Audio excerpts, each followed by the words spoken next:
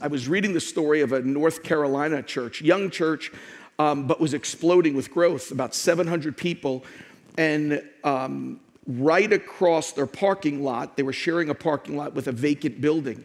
And in the middle of this church in a North Carolina suburb, that they were not even considering what that property was, and didn't even think anything. And then to their dismay, a adult bookstore moved in right across the parking lot to where this young church, 700 people, didn't know what to do. They went to the city council. They've wrote petitions. They did everything they could, and this thing was grandfathered in that no one could touch it. Can you imagine coming out of a church and you're sharing the parking lot with an adult bookstore? So as the families are coming out, the men were coming out of this adult bookstore, and then they had a brilliant idea. Let's pray.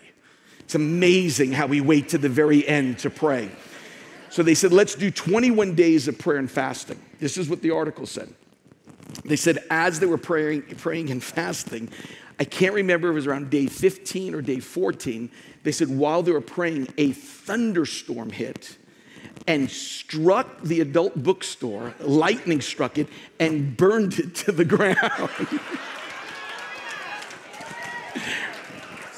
It's not over. So the adult bookstore sued them and said, your prayer meeting burned our adult bookstore down because you called upon the God, that Elijah God that sends fire, and you burned down our adult bookstore. It went to court. So you have the defendants, which is the church, going, listen, we just had a prayer meeting, it's just not our, this isn't us, because they wanted them to pay for the deductible and the loss of business. So the church was going, it's not our fault. We just had a prayer meeting. We can't control the thunder and the lightning. And it was the porn people that are going, you prayed, you had a prayer meeting like the Elijah guy. You sent the fire and you burned the place down. And the church was going, it's not our fault. It's not our fault. It's not. And the judge said, this is what the judge said. The judge goes, this is amazing. I've got a church that doesn't believe in prayer, and I've got a porn people that believe in prayer that's saying you did it. I don't know about you, but sue me. If God sends fire, I believe that God answers prayer.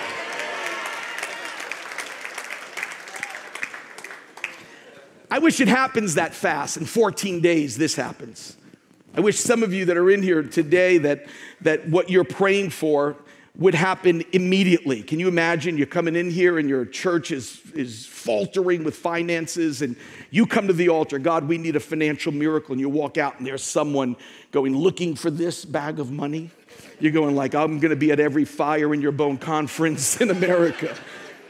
Or if you're sitting in here and you're single and you're going, God, I want to get married. I don't want to be a single pastor. And you walk out of here, young lady, and then all of a sudden some guy's going, how you doing? And all of a sudden it's a miracle and God works it all out. Someone over here goes, yeah. But how many know God seems like answers don't come that fast? You get through those seasons like Jeremiah, you're going like, I don't like people and I don't understand God. You're like John the Baptist, you're going, question marks have turned into exclamation points, have turned into question marks. And that's where things become confusing, is when we have this script in our mind and God doesn't act according to our script. We pray and then we're expecting this to happen and it doesn't go that way. I think that's what Gary was telling us. Jeremiah had this thought that if I preach this, I'm going to get 1 million likes on social media if I say this. I wasn't expecting that the religious people, Pashur would throw me into prison and order them to beat me. And all of a sudden, everything seems to go horribly wrong. So I want to share with you one verse that brought me through my question mark season, brought me through my fire in my bones season, because that verse became fire in my bones. It was the verse that held me when my script didn't match the journey with God. Let me take you to what is called the upper room discourse. This is Jesus' last sermon before he goes to the cross. It's John 14, 15, and 16.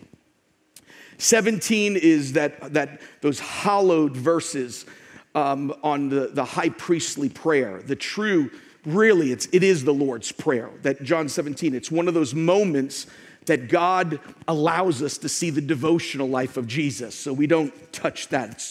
It's hallowed ground. But John 14, 15, and 16 is that upper room discourse. It's John 14 where Jesus begins to say, listen, I'm leaving here soon, but you will not be left alone. I'm going to send you another one. I'm going to send you the Holy Spirit. Parakaleo, the one that would walk alongside of it. In fact, Jesus even says, he said, it's better for me to go because now wherever you go, the Holy Spirit will be with you. Whether that's New York City or whether that's in San Diego, the Holy Spirit will be with you. Then he jumps into John chapter 15 when he begins to talk about the new relationship, and he calls it a vine and a branch. And he said, you stay connected to me, my life is going to run through you. He said, if you just begin to understand that the branch, you can't produce fruit by yourself. He says, you need the sap that comes from that tree that pours inside of you, that begins to do something so deep inside that you can't control. Because it's like Gary said, it's like you don't have the ability to produce. You can come up, let me just tell you, you can get all the lights and all the instruments and screens and everything else. But if you're not attached to the life of Christ, then it doesn't work. Then there is no fruit. You have to be. So John 14, the Holy Spirit. John 15, that new relationship, vine and branches. And then John 16, he reprises some about the Holy Spirit, but ends with prayer. And he says prayer is like a woman that's in labor. He said it's painful as you're seeing the labor pains come. But then he says this, he says, when it happens, you forget the pain that you've been through because of the joy of the birth of that child. He says, but it's that painful season. This is how he ends it, and I want to read it to you. One verse, it's John 16, 24, and this is what I want to stay on. It's this. He says, until now, he says, you've asked for nothing in my name. Then he says these words, ask and you will receive so that your joy may be made full. Come on, I want you to look at it again. Until now, you've asked for nothing in my name. And here are the words, here was the fire in my bones that kept me through my question mark seasons. This is the fire that kept me when my script didn't match what God was doing. And it's this, ask and you will receive so that your joy may be made full. It takes 3 seconds to read those words, but how many know it can take 3 years for it to be accomplished? See, asking is fun, or asking is easy, receiving is fun. But it's the gap between ask and receive that is difficult. Those are the question marks. That's the part that you go, I don't like people and I don't understand God. It's that gap between those words, ask and you will receive, that can be literally years in between there, that exclamation points turn into question marks. It's that gap that really messes people up because it can bring anger towards God, depression, hopelessness, and confusion. Because in that gap, we may have thought one thing, like Jeremiah, and even like John the Baptist, but all of a sudden we see something else take place. That gap has literally turned people into atheists. And we have a thing today called deconstructionism because it's that gap they don't understand. Every time I go on vacation, I take a certain eclectic set of books with me. I try to just get books I normally wouldn't read, just whether it's a novel, a fictional book. I was going on vacation and I found this old book from the Trans World radio broadcast. It was Corrie ten Boom's broadcast that have never been released. So I brought that with me. Then I brought a C.S. Lewis fictional book, and then I brought a biography that reminded me of this. It's written by a historian that has had great impact, Christian man, and his books are amazing. Paul Johnson, a British historian, his book on Churchill, even on the history of the Jews and the history of Christianity, are absolutely amazing. His book on the history of the Jewish people is incredible. But that wasn't the book that I brought with me. I didn't even know it existed. I brought a book with me. It was about 120 pages, and it was called The Portrait of a Genius. And it's about the life of somebody that's affected everyone in this room, from your children to your grandchildren and people that we know. It's The Portrait of a Genius, and it was the life of Charles Darwin. Charles Darwin, the man who has introduced the evolution theory into every level of education, not only in America, but around the world. It was this revolutionary book where Darwin, that many don't understand, did not start as an atheist. He was on his way into full-time ministry. He studied at Cambridge, and he was preparing for ministry, and then realized that he had a greater gift of research than he did for preaching. And so what happened was he got on the HMS Beagle, began to make his trek all the way to the Galapagos Islands and began to observe all these micro changes in finches and turtles and everything. And many people think that from that expedition that Darwin turned into an atheist. That's not where it took place. It took place in between ask and receive. I read the letters that Darwin would exchange between his wife, Emma, and you were like reading pastoral letters between a wife. It would be like Pastor Carter writing to Pastor Teresa or Gary writing to Kelly. The letters that were not only filled with such love, but filled with God. And I'm reading the letters that Paul Johnson put in there. And in the middle of his ask and receive, Darwin has 10 children, and Johnson said he was an amazing father. But his littlest one he had fond affection for, his 10-year-old little girl named Anna, had a disease that the doctor said she was going to die. And Darwin started writing to Emma and said, we're going to trust God. We're going to believe for God to heal our little Anna. God is going to touch her. God is going to begin to bring a miracle. And keep in mind, it's not the microevolutionary changes in finches and turtles. It was what took place in between ask and receive that took an exclamation point and punched it in the gut that began to do something in him. And Darwin had the script that God wouldn't touch his Anna, but God did take Anna home. And let me read to you what was written. Johnson said this. He said, the blow was the worst single torment Darwin said in his entire life, exceeding even pain, even the death of his mother. He said he was too distraught to attend the little girl's funeral and never went to Anna's funeral. He never forgot her, and he never forgave God for taking her away. Listen to this. Then Darwin said this, the cruelty, this is Darwin's words, the cruelty blew away the last vestige of belief I had in God himself. All in between that, all in between ask and receive. Darwin's atheism is because he couldn't process unanswered prayer. He couldn't process it. I don't have time to go through. Read the stories. Isn't it amazing? You take Darwin and science.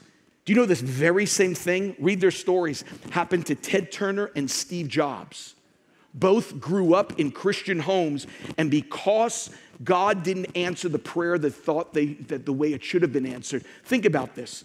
Leading men in science, in technology, and in media, and because they couldn't process, ask, and receive, all of a sudden, everything, every vestige of belief in God blown away, just like Darwin said. So what I want to do just for a few moments is I want to talk to you about the fire that came to my bones through this verse. Where God helped me.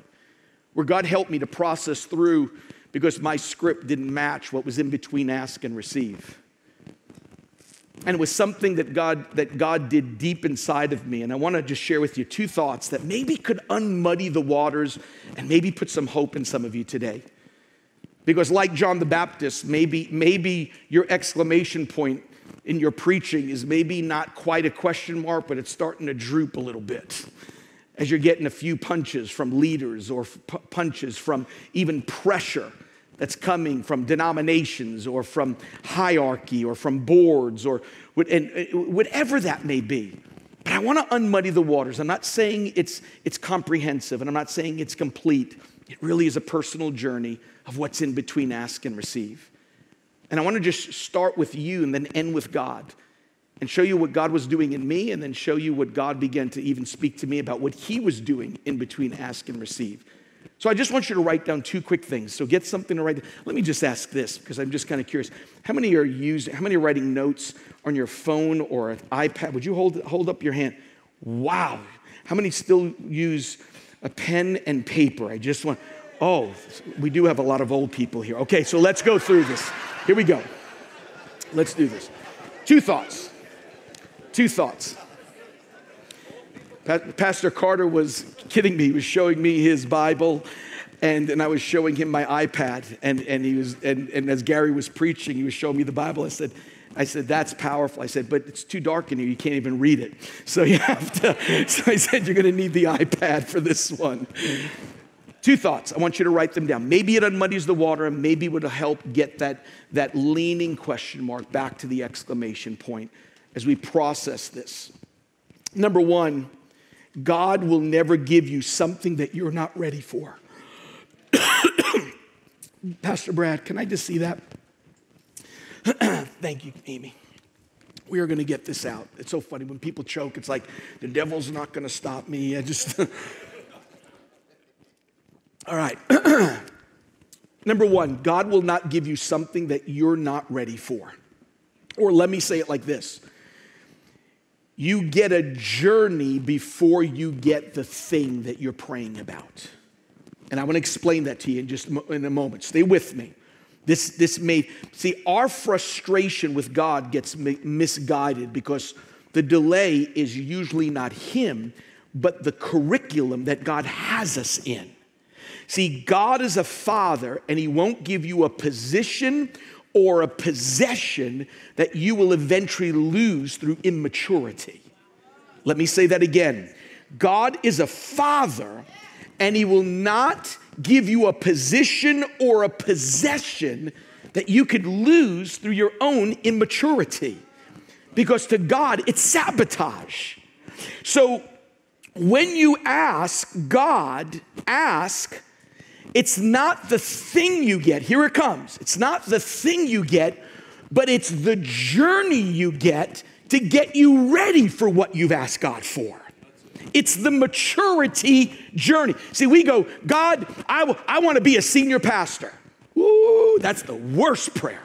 I'll tell you that right now. Because you don't get a church, you get the maturity journey to get you ready for leading that. See, we're upset because no one's calling us, going like, I got a fire in my bones, I'm ready to preach, and I'm ready to do it. And God goes, no.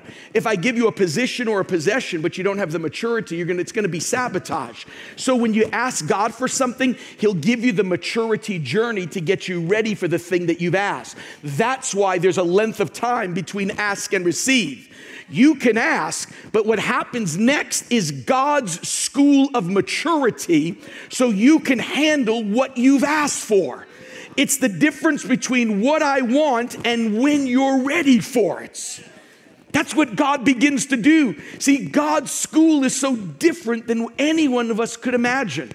A man that has affected both Gary's life and Pastor Carter's life and my life is a man that has now been with the Lord, Leonard Ravenhill, who said these words. Listen to these words. Jot this down. He said, ministers prepare for 3 years and preach for 30. Jesus prepared for 30 and preached 3. Because it's God's school is different. And his curriculum is different. And that's why God says, what I need you to understand is that if you can just be faithful in the little, I can then entrust you with ruler over much. Or let me give it to you this way. Jot this down. Big doors swing on little hinges. It's doing the little things right. So think about this. How do you prepare somebody to preach the second longest sermon in the Bible, which is Acts chapter 7, Stephen? He's going to preach the second longest sermon in the Bible next to the Sermon on the Mount. How do you prepare him for that? Well, You get your MDiv, you go to Bible school, then you go to the Fire in Your Bones conference, and then all of a sudden you got to prepare with your exegesis, then we're going to send you to this school. Isn't it amazing that God's school is totally different? So when you read about God's school, this is what God says. He says, before I can put a microphone in your hand and put you on a stage, I'm going to give you some tables with some widows, and you're going to serve food before you hold a microphone. Because if you don't know how to serve, I can't have you leading people with a microphone. Listen to this. And not just serving anybody. Think of the category. You're going to serve angry, hungry, old widows. My mom, who I saw last month, is 100 years old. She is 100. She just stopped driving 3 years ago. 3 years ago. She is amazing. 100 years old. The only thing she can't do right now is hear. I'm screaming the whole time. I called her up for Mother's Day. I go, this is your son. This is Tim. And this is the way it ended. She goes, I don't know who you are. She goes, but thank you for calling. That was it. And I told Cindy, I said, it counts. I called her on Mother's Day. It counts. I told her a few years ago when she was 98, I said, Mom, you're 98. Just because you think it, it doesn't mean you say it. And she is a widow. And let me just tell you something, a 98-year-old widow. And I'm just telling you, that was not only the worst thing to say, she said some things to me that just as a result of saying that I'm going like, yeah, that wasn't the right thing. And this is where God goes, Stephen, if you want to hold a microphone, you're going to talk to angry, lonely, hungry widows in the church that have been overlooked, that I'm going to get you to serve tables before you get on a stage. I'm going to do something because you're going to learn to serve. Get this is important. He says, I'm going to teach you to serve people that can't pay you back and can't promote you. Okay, this side got it, but this didn't. So let me just say that again. He says, I'm going to let you serve people that can't pay you back and they can't promote you. See, it's easy to serve a pastor or somebody that can put you in another different role. But what about serving people that can't pay you back for doing it and can't put you in a position that you just got to trust God to put you in the right place? That's what God does. He says, then I can entrust you to preach the second longest sermon. He said, I don't need your exegesis. I don't need you to go through homiletics or hermeneutics. I just need you to serve widows. That Acts 6 will become your curriculum to get you ready for that. That's what's in between Acts 6 or what you're in between your ask and receive is going to be widows and tables, Stephen, before you receive a microphone in your hand and the leadership to preach and really having the prestige of being known as the first martyr, not only of the church, but it's your martyrdom that is going to literally be a prick in the side of the Apostle Paul, a goad that's going to begin to bring him to faith. That you're not even going to know this, Stephen, until you get to heaven. You're going to have the distinct honor, Stephen, of Christ standing at your entrance into heaven. That the seated Christ will become the standing Christ because you did it the right way. But I don't have my MDiv. I didn't get my master's. I didn't go to Bible school. But you served faithfully tables and did exactly what I've asked you to do. That's why if you're sitting here today and you're going like, man, they just have me ushering, or I'm dealing with children, I should be preaching.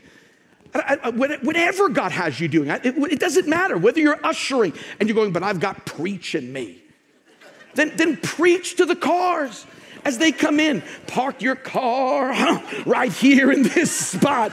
You can go ahead. Talk to those children. Preach to the children. Say, turn, children, in your Bibles. And then if it's there, it works everywhere. It doesn't matter. You don't need a stage for the gift of God. If you're called to dream, isn't it amazing? You can tell your brothers, Joseph, about the dream, but if it's the real gift, it still works in prison when you don't have a business card, a website to tell everybody else that you're a dreamer. It works in every single. So if your gift doesn't work in children's ministry, you may not have the gift. I thought to myself when Gary was speaking, going, this is the only conference where he's telling people to quit the ministry. God is so smart that he will always show you the end, but never the process. You'll know the receive, but you won't know the process. My friend who preached last night at Times Square Church, 85 years old, Dr. R.T. Kendall from Westminster Chapel in London, said this: God help the man who's, here it comes, promoted before his time. God help the man who's promoted before his time. Let me age myself twice before I get to the second part and share with you about this ask and receive, that God is a father and knows the timing. My father that Gary was talking about was my hero. New York City, Brooklyn born. He was police chief of the transit police in New York City. And godly man, godly man. I'm so thankful for my dad who's with Jesus now. But I remember when I turned 17, my dad told me, he says, I'm going to buy you your first car. And what he bought me was not what I thought I should receive. So here's my first aging of myself. He bought me, it has to be the largest production car in American history. It's called the Ford LTD Brougham. How many have heard of an LTD? Okay, if you haven't, it's about the size of the stage. That's the size of the car. That's what he bought me. Guess who wasn't getting a date to prom? Guess who wasn't? I'm driving this thing. Everybody else's parents are buying. My dad buys me an LTD Brougham. You need 2 spots to park it. It can run over stuff, and you wouldn't even know it. I could have run over small children. I have no idea. It was huge. It had an AM radio, and it was you remember the cars? It's the bench seats. I mean, remember that? There was no. It was like in order everybody had to move up together. Remember those seats? And if somebody didn't, it would click, and you're going, "Hey, come on, we got to move together." Unity, one in Christ. Huge LTD Brougham. Let me age myself a second time. Let me tell you what I feel like my dad was supposed to buy me. There was a movie that came out with Burt Reynolds and Sally Fields. Oh, you didn't watch the Grammys, but you saw Smokey and the Bandit. He had this Trans Am with this bird, this phoenix on the front, a teat. That's what God wanted me to have. That was the car. That's the one that God said, yes, I will anoint you in the Trans Am, but not the LTD. And as my dad gave me this, what my dad was telling me was this. He was saying, I'm giving you an LTD to see if you can pay the LTD tickets for all the parking tickets, to see if you know how to change the oil on the LTD, and if you can upkeep it before you can even handle a Trans Am.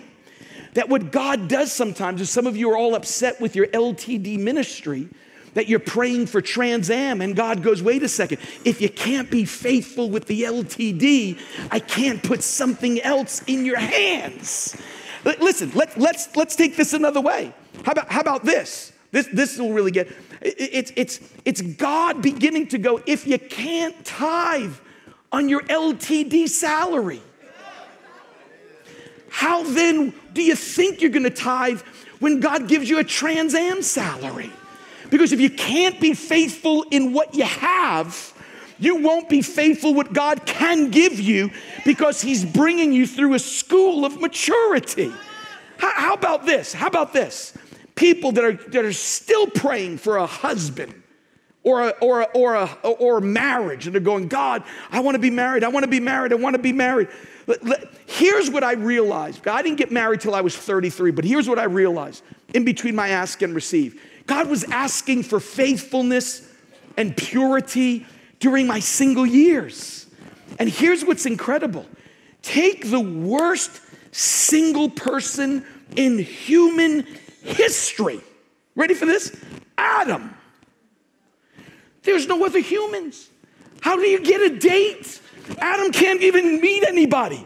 There is no eHarmony or Christian Mingle. He has nobody. He can put in, I like rainbows and the Bible and I like ponies, and nobody's responding. Because no one existed. But here's what I learned. When God says you're ready, he can make a woman out of nothing and do exactly what he wants to do. But God says you got to take care of your LTD single life before I give you a Trans Am man. Because if you can't be satisfied in God, you won't be set. Then you're going to look to people to do what only God can do for you. And that's the danger. Our satisfaction has to be in God and God alone. Delay is not denial. We ask God, how come? And God says, because I need you to grow. Delay is not God's inability, it's our immaturity. At some point, maybe, not today, I'll tell you the story when God spoke to Pastor Carter when I was supposed to come to Times Square Church, but he couldn't tell me because God had to put me through a school that would deepen me, a school. I will tell you this, the school took 10 years. 10 years. And it wasn't delay, it was immaturity. It was a deepening work that God needed to do. And that's what happens. God begins, the first part, what's in between ask and receive, is a school called maturity. And it's not God's inability, it's God growing us. God, grow us, grow us, grow us, so we don't sabotage. You're a father, and fathers won't give us a position or a possession that will sabotage with our immaturity. We don't get the thing, we get the journey to deepen us in God. Does that make sense? Okay, second thing, and then we close. But no musicians come up. It's a long closing. Let's go. Stay seated. Okay, we got to do this. Here we go. Number 2, and this is the part that liberated me. You pray, write this down. You pray one thing, God does 10,000 things. You pray one thing, God does 10,000 things. Now stay with me, and I want to explain this. This is what liberated me between ask and receive. This was the fire in my bones. This is God synchronizing and coordinating from the woman or the man that prays. We have no idea what God does to answer prayer. He puts 10,000 things into motion, and all you did was ask. I forgive me for going back to this. This is my mind. I was thinking through that crazy movie when Morgan Freeman is God in Bruce Almighty, and then Jim Carrey gets to be God for a couple days. And in his mind, he's hearing all these people go, I want this, and 5 million requests. And there's one moment he just hits yes. He just goes, yes, to everybody. And then you see all this stuff come up in the newspaper. One of them says, lottery is won by 3 million people. Everybody got $1.50. And so that was one of them. And then there was another one that Jim Carrey was going like, I want a full moon when I propose, and Jim Carrey is stretching out the moon. And then the next day in the paper it says tsunami hits the Philippines for strange moon movements. And so you think it to yourself, you're going like, it's difficult to be God because you have to realize how many things are being put into motion. You did the easy thing, you asked. God is the one that's doing the 10,000 things. All you did was ask. What do you mean, Pastor Tim? I want to use my new friend that we just meet, Ron Brown. I just met for the first time. I would hear about Ron, and so let me use Ron for a second that helped with this conference. Let's say Ron came in here today, and maybe this is the word Ron needed to hear. Let's say Ron is coming from the parking lot, and Ron just goes, I need a word from the Lord. That's all he did. That was ask. I need God to speak to me. That's all Ron did. So Ron just whispers it to God. Do you understand what God had to do to answer that prayer? Because God knew that Ron, in God's omniscience, he knew that Ron would walk from that parking lot, whisper that prayer, but he had to put 10,000 things to answer that prayer. If this is the message Ron Brown needed to hear to keep him going, to keep the fire in his bones, if this was the message, do you understand? Because God knew the end from the beginning. He knew, see, some of you are going like, well, you were in your room and you were praying and God just gave you this word. It's deeper than that. It had to go all the way back to 1950s when David Wilkerson decides to put away his TV and says, I'm not going to watch TV anymore. I'm going to start to pray. And then all of a sudden, a Life magazine comes with these gang members from the Dragons. They're about to be put on trial. And David goes, I'm going to go to New York City, and doesn't even meet the gang members, but meets Nicky Cruz on the streets of Brooklyn. But happens on that day to have a police officer walking the beat, Captain Paul Dilena, that seems to connect with all of a sudden.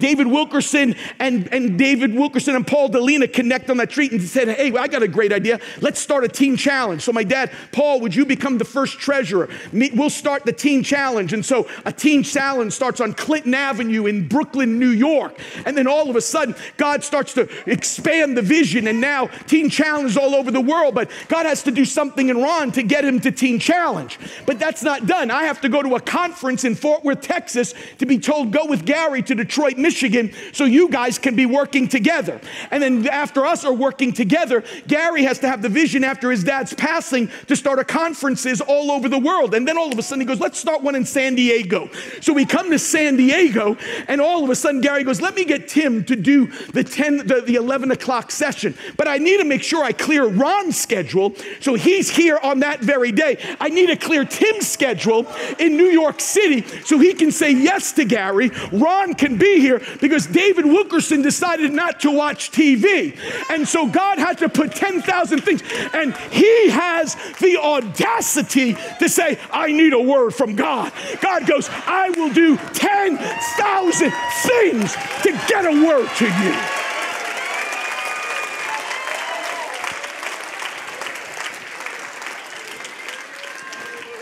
While you're complaining, he's coordinating.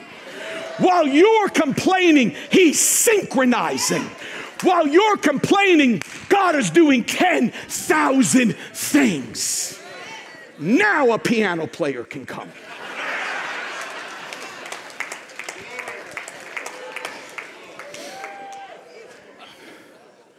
So here's how we end. Gary alluded to this.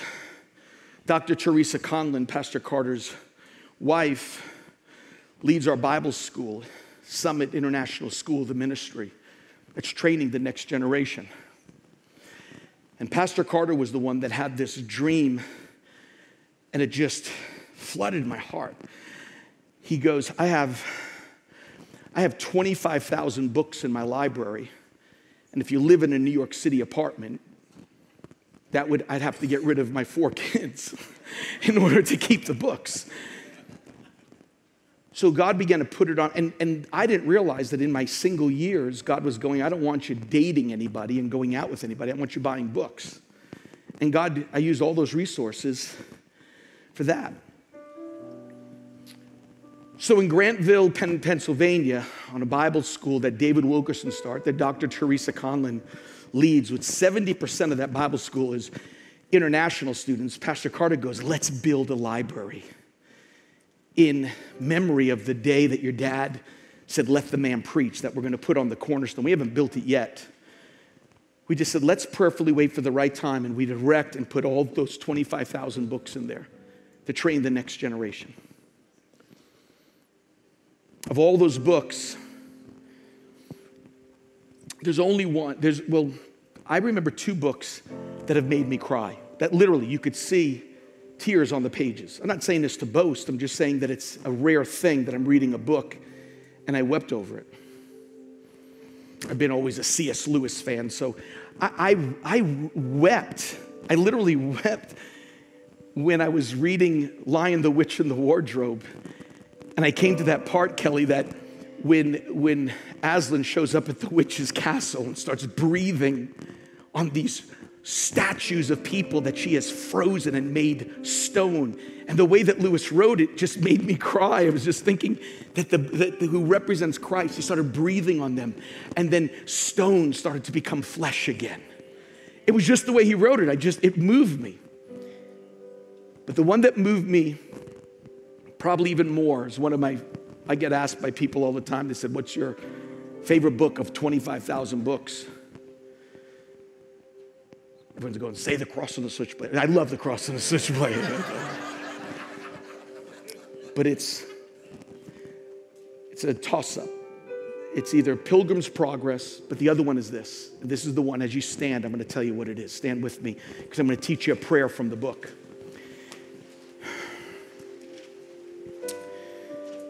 It's a book you can get for free. It's written probably almost 700 years ago, and it's simply called Imitation of Christ by Thomas à Kempis.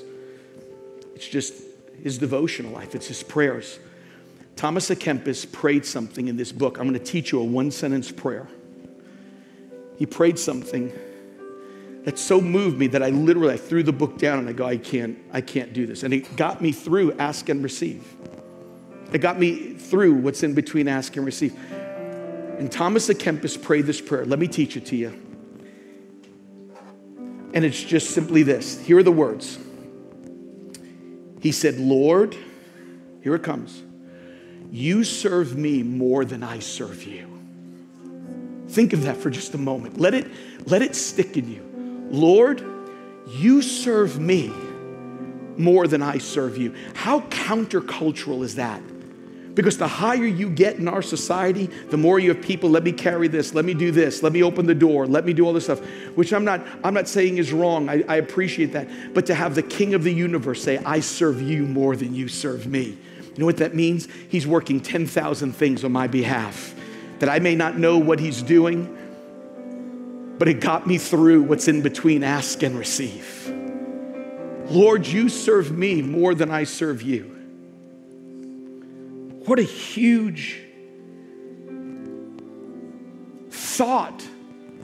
I ask, he does 10,000 things, I receive. Folks, what an imbalance.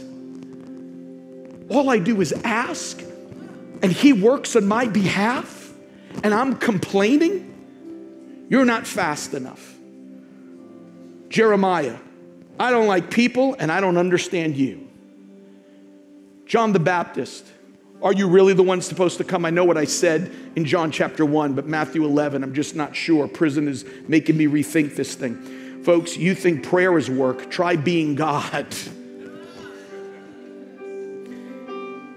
Can I tell you what my prayer is now when I'm in between ask and receive? This is my prayer now.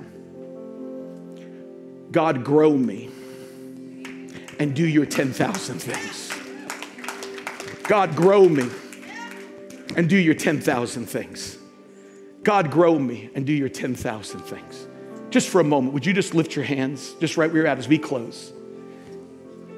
And as you lift your hands, would you just, whether you want to say them out loud or whisper, would you just say, God, grow me? Tell them right now, just say, God, grow me, and say, God, do your 10,000 things.